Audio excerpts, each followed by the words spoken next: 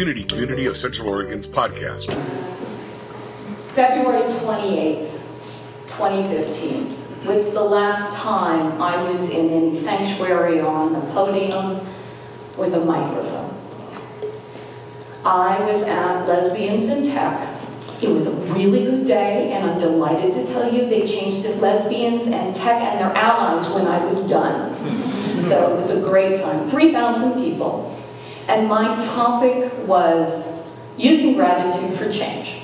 Now, you heard Sean say a couple things about me, so let me stitch some of these things together. I'm a trained neuroscientist.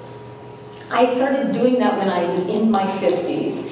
Years, hours, it seemed, of studying, and I had just left probably 3 years of study.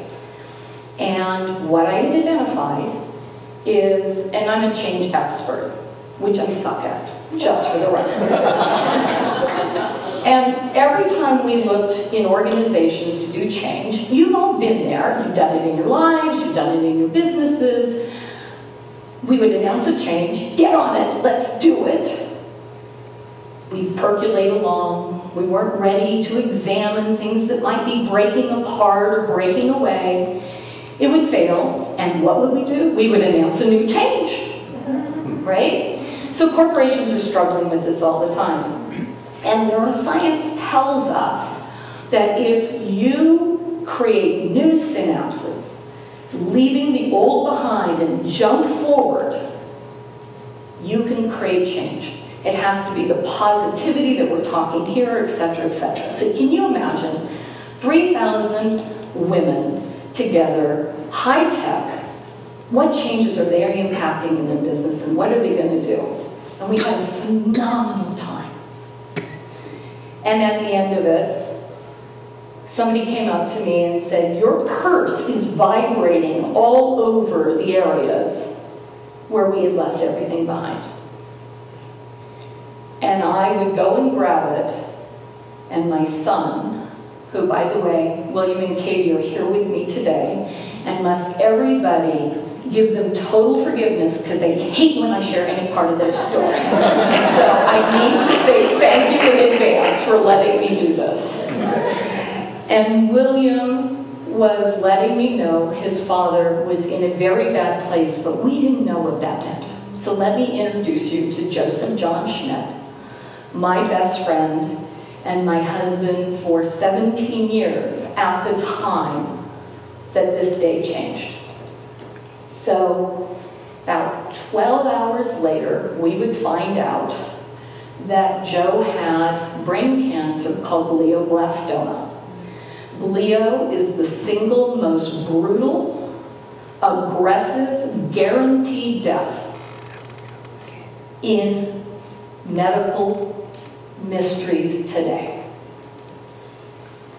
The brain feeds on cells. Now, did I think it was ironic that as a trained neuroscientist who was always talking about change and how the brain worked, I was about to have a microvision of every piece of this and learn about it? No, wasn't part of it. But basically, the reason glio is such a horrible brain cancer is that it feeds off of all the blood and all the vessels in your body. So take something out, doesn't matter, it's growing the entire time. And, you know, I gotta tell you, that morning, I'm thinking, this is great, I got a good resume, and I'm gonna add paid public speaker to my career path. 24 hours later, my new title would be full-time caregiver. I wasn't expecting it, and here I am faced by change that is totally out of the blue, totally unexpected, and completely unwanted. So what do you do then? Today's topic is finding gratitude to heal. Now, I'll give you the quick version. He battled brilliantly for 17 months. But the moment the steroids and the anti-seizure drugs and everything else hit his heart, his soul, his body, the man that we loved, my children's father, my best friend, was not there anymore. So these 17 months of battle were unspeakable agony and pain to the children and I. And the community came right to us immediately. And what they tended to say, and I get it, what would you do in that moment, is, I'm praying for you. And I didn't know I would start having such a visceral reaction to those words. And it wasn't a good reaction. So the blows kept coming, I'll be honest. I lost my job. The kids were both in private schools, so we had 0 of 2 incomes almost immediately. So you get your act together. That's what we do. And the first conversation I had was with my son's school, which was a deeply Christian. You had to sign you believed in the Lord Jesus Christ on the check. Right? Good for that. And it was an amazing place for him for many times. And so I went in to meet with the head of development and asked if we could be on scholarship. I mean, I'm telling you, 0 incomes immediately. And she said, you can file your last 2 years of tax returns. Like, exactly how that's going to help. I know what we made 2 years ago. I knew what we were making 3 months ago. But that isn't what we got here. And she said, I know what we need to do. Let's pray to the Lord Jesus Christ. Now, Lawrence, this one's for you. I looked at her and I said, just to go on record, I'm Jewish, and we do not pray to a middleman.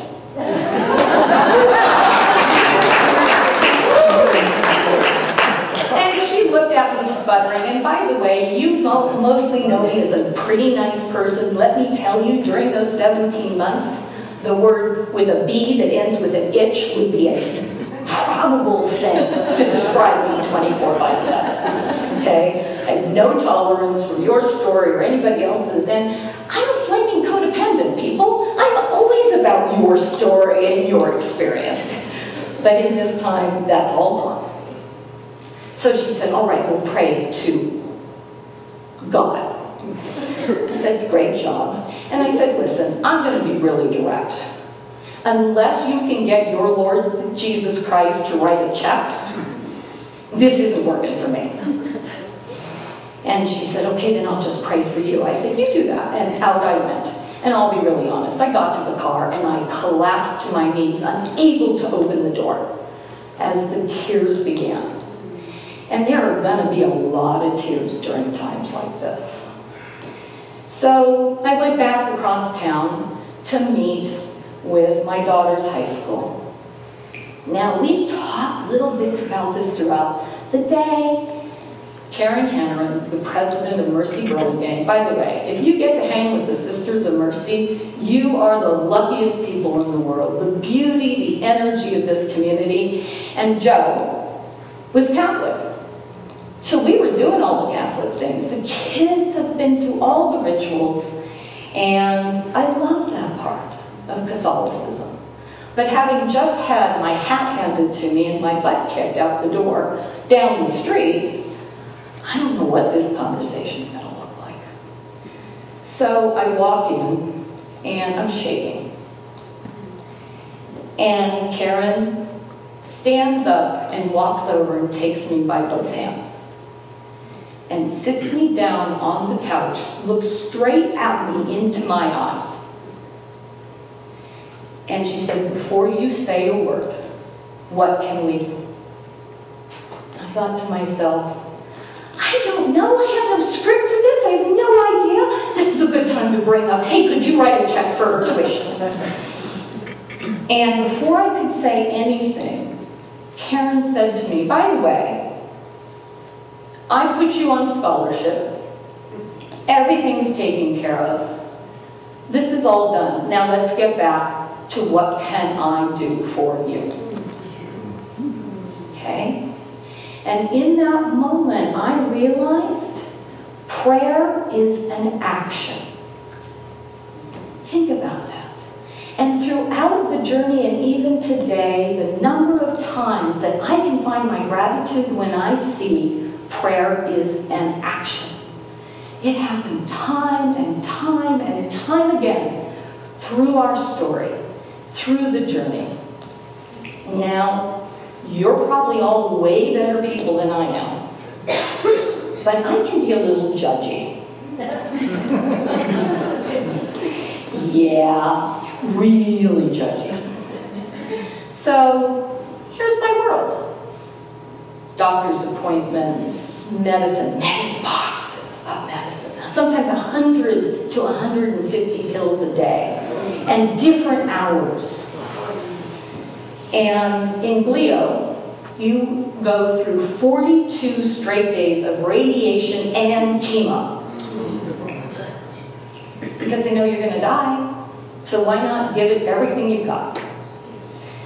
And so the next prayer in action, or prayer as an action, is I can't interview for jobs, take care of the kids, deal with all the medicines, the doctor's appointments, and everything else without some help. So some of our community said, we'll take him to his appointments. So people came each and every day, and they were with him. And they were taking such good care of him. Meantime, my judgment stuff's getting better. Because look at all I'm doing. Look at all the problems that I'm having in my life. I'm showing up for the kids. I'm up all night. By the way, they have a quote in the business, open the brain and you'll never be the same. Which is true. And so we had some really unusual things going on at home. Suffice to say, we won't discuss them here.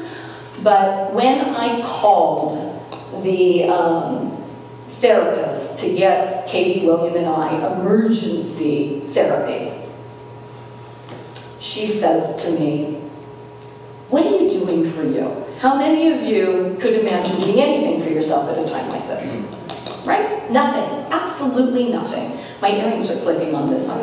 Sorry, guys. I will take it out. Okay, closer to my face. Sorry. There. Better? Yep. Okay. So, where was I? Take care of yourself. So, therapy, right? So, I've gotten the kids some emergency appointments, and remember, there's no insurance. Oh, there's the other twist. He still works for Oracle. Great company. At 4 months, they send you to Cobra. So we are paying for all of our medical while I'm completely responsible for him and everything else, and he's never going to work again. So, good time to get some emergency therapy, don't you think? So I'm talking, and the gal says, oh yeah, Katie can have 12. Oh no, let's give her 24. And William can, let's do 24. What are you doing for you?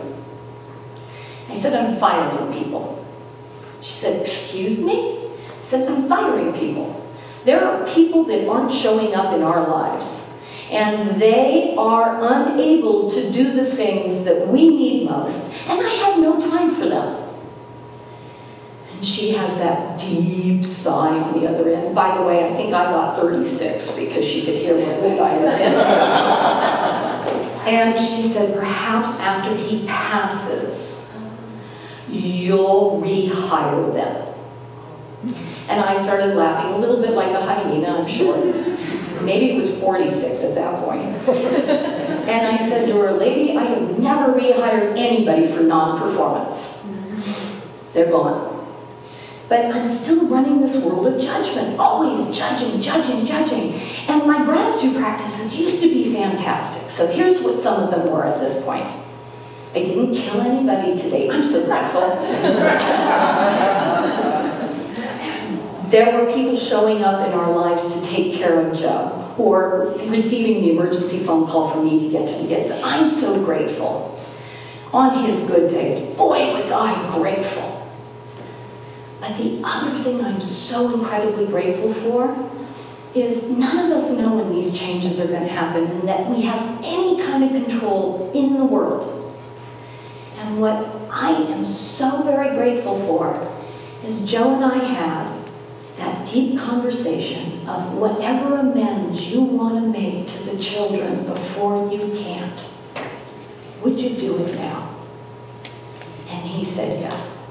So he and I co-wrote his letters for his children. And think about that. I'm so grateful, but that's something each and every one of us can do. I don't care where it's stuck in you. Go home and get that letter written. Throw it in the safety deposit box. Throw it under your mattress. I don't care, but get it out of you so it can be spoken while it can. So grateful. Got therapy. Doing the best we can. But remember that judgy thing? So I'm getting to all of my kids' events to the best of my ability. Now, she's going to be annoyed with me, but my daughter is an amazing musical talent. And her daddy got out of the hospital 24 hours before she would be on stage as the lead in Godspell. And he got to hear her sing. He was sound sensitive and it damn near killed him. And he would never ever hear her sing again. I'll go to the other end of my gratitude. We had a celebration of life. There was no mass. I mean, you know, come on, let's get on with it and let's bring back all the beauty of this person. My beautiful girl had the courage in front of 700 people to sing Gravity by Sarah Bareilles, a cappella. His gifts came through. Talk about gratitude. But you know that judgment thing? So I'm hanging out. I'm recording her. I'm going to see if he has a good day and show everything to him when I get home. And there's always this amazing girl.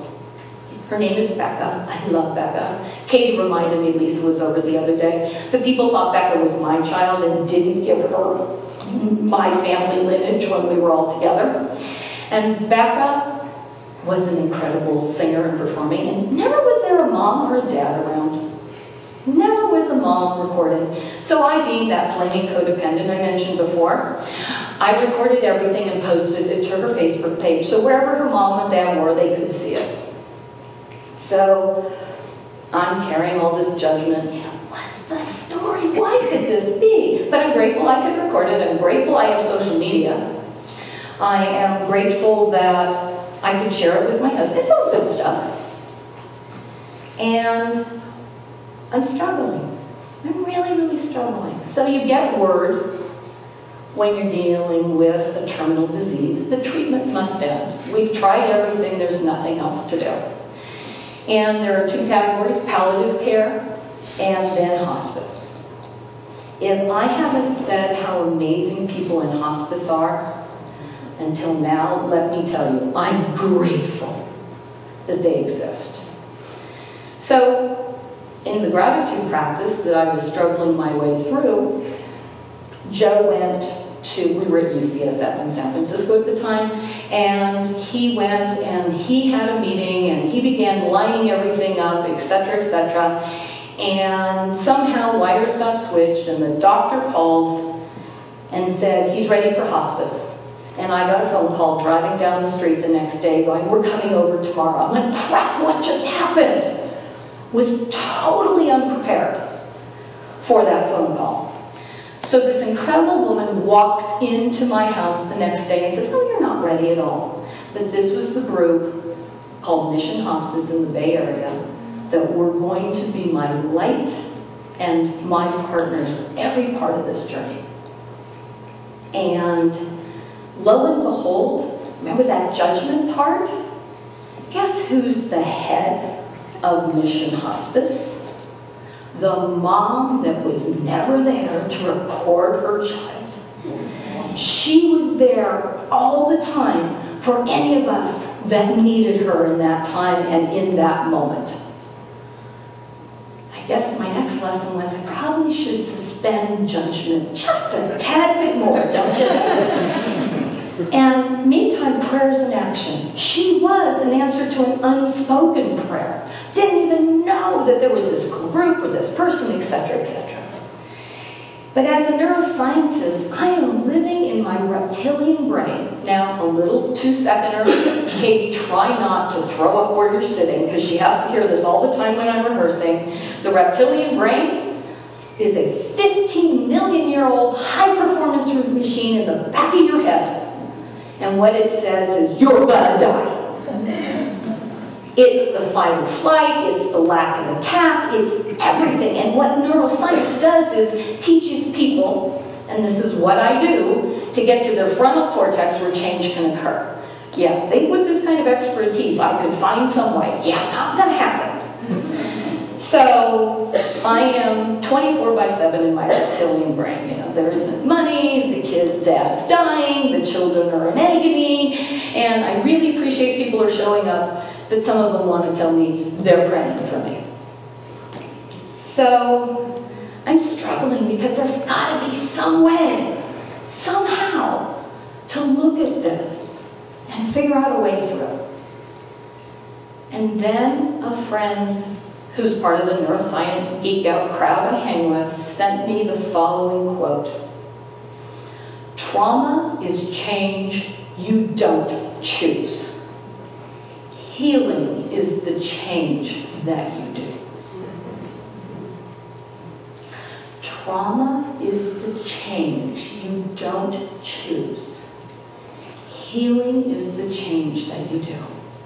That was the first time the light became apparent. So were we choosing change? No, none of it. Were we thrilled to begin to eke out our next steps and the next parts of our lives? So I want to tell you, Joe's passing was the single most beautiful thing I have ever witnessed in my entire life, and it has some really inappropriate, funny stories to it.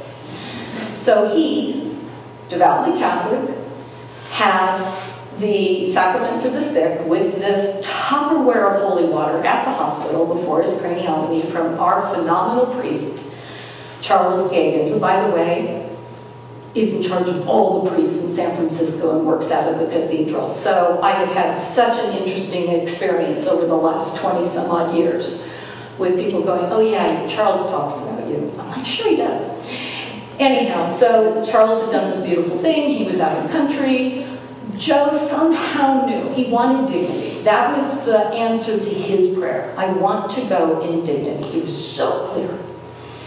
And so the day had arrived. He was beginning his transition. And the night before, he was now in a coma. And he knew his baby girl was still out of the country, so he was hanging on. She got back that night, and she saw him. And I had a priest, because ours was out of the country, come in to do the last rites. And the man used Purell. Not holy water, but Purell. We do fondly call him Father Purell when we all talk about it now. I'm pretty sure that's not a title he would like. But it got me thinking. And I remember, see, Joe was seriously OCD. Nobody but my husband would have this huge Tupperware labeled Father Gagan's holy water on top of his desk at home. So I brought it the next day.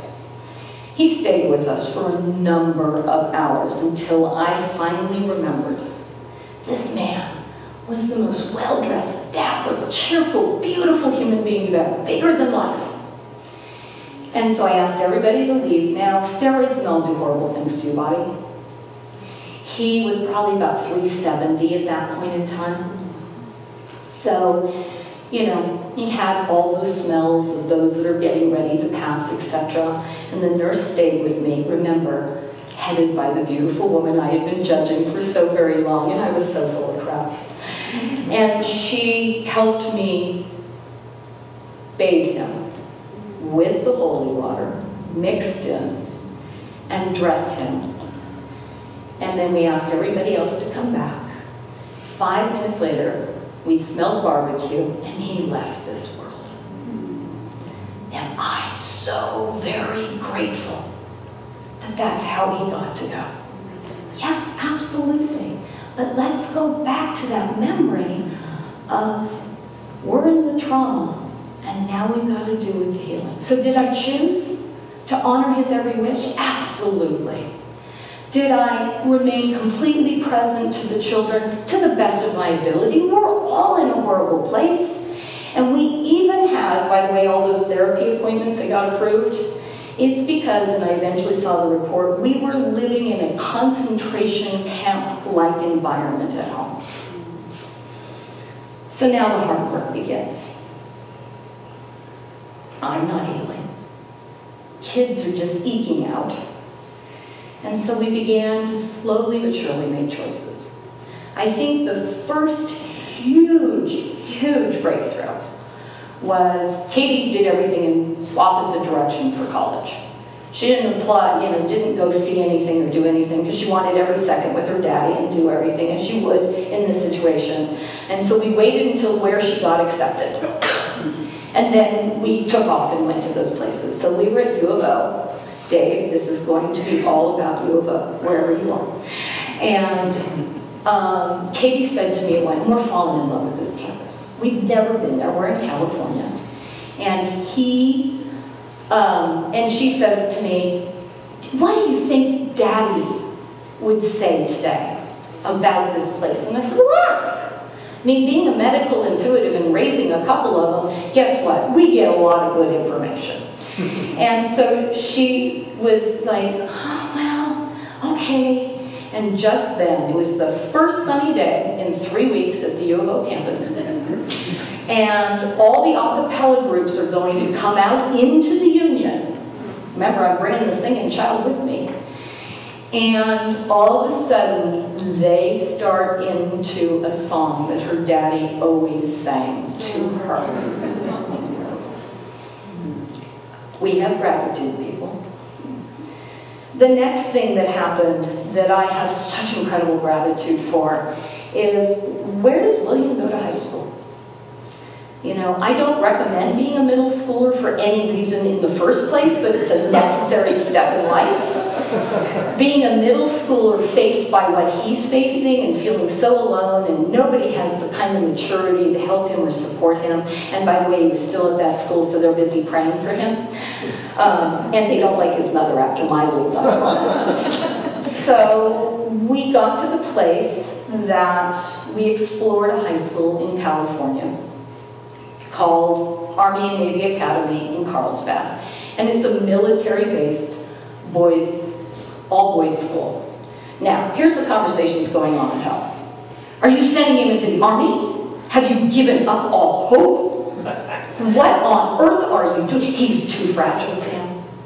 Well, guess what? William chose to go there. We chose together. There were some heavy pennies and checks being written, but none of them had to go to the Lord Jesus Christ, so I'm good.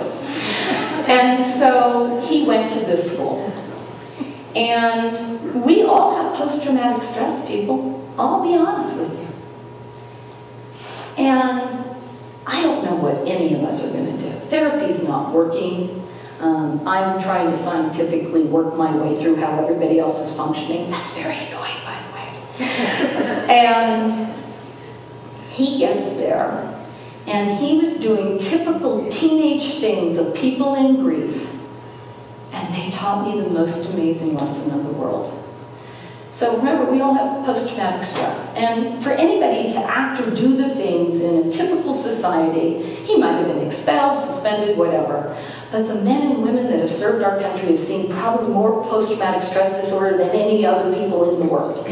Unless you're one of our therapists in the room, and I apologize. So every time he was having his moments, they asked him to lead his way out, to step up, to get the help.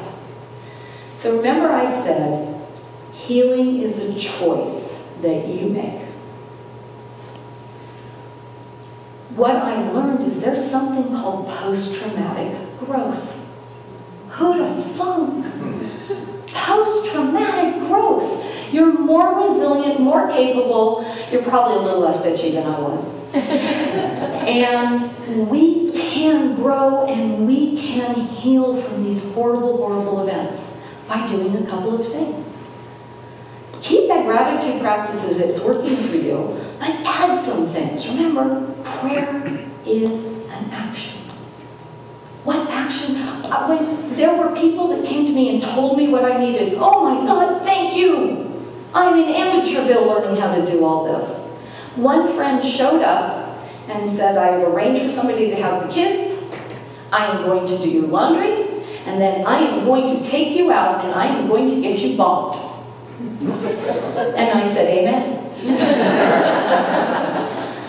But just the act of somebody doing it. So I invite us all to consider, to get those gratitude practices to another level. Prayer is an action.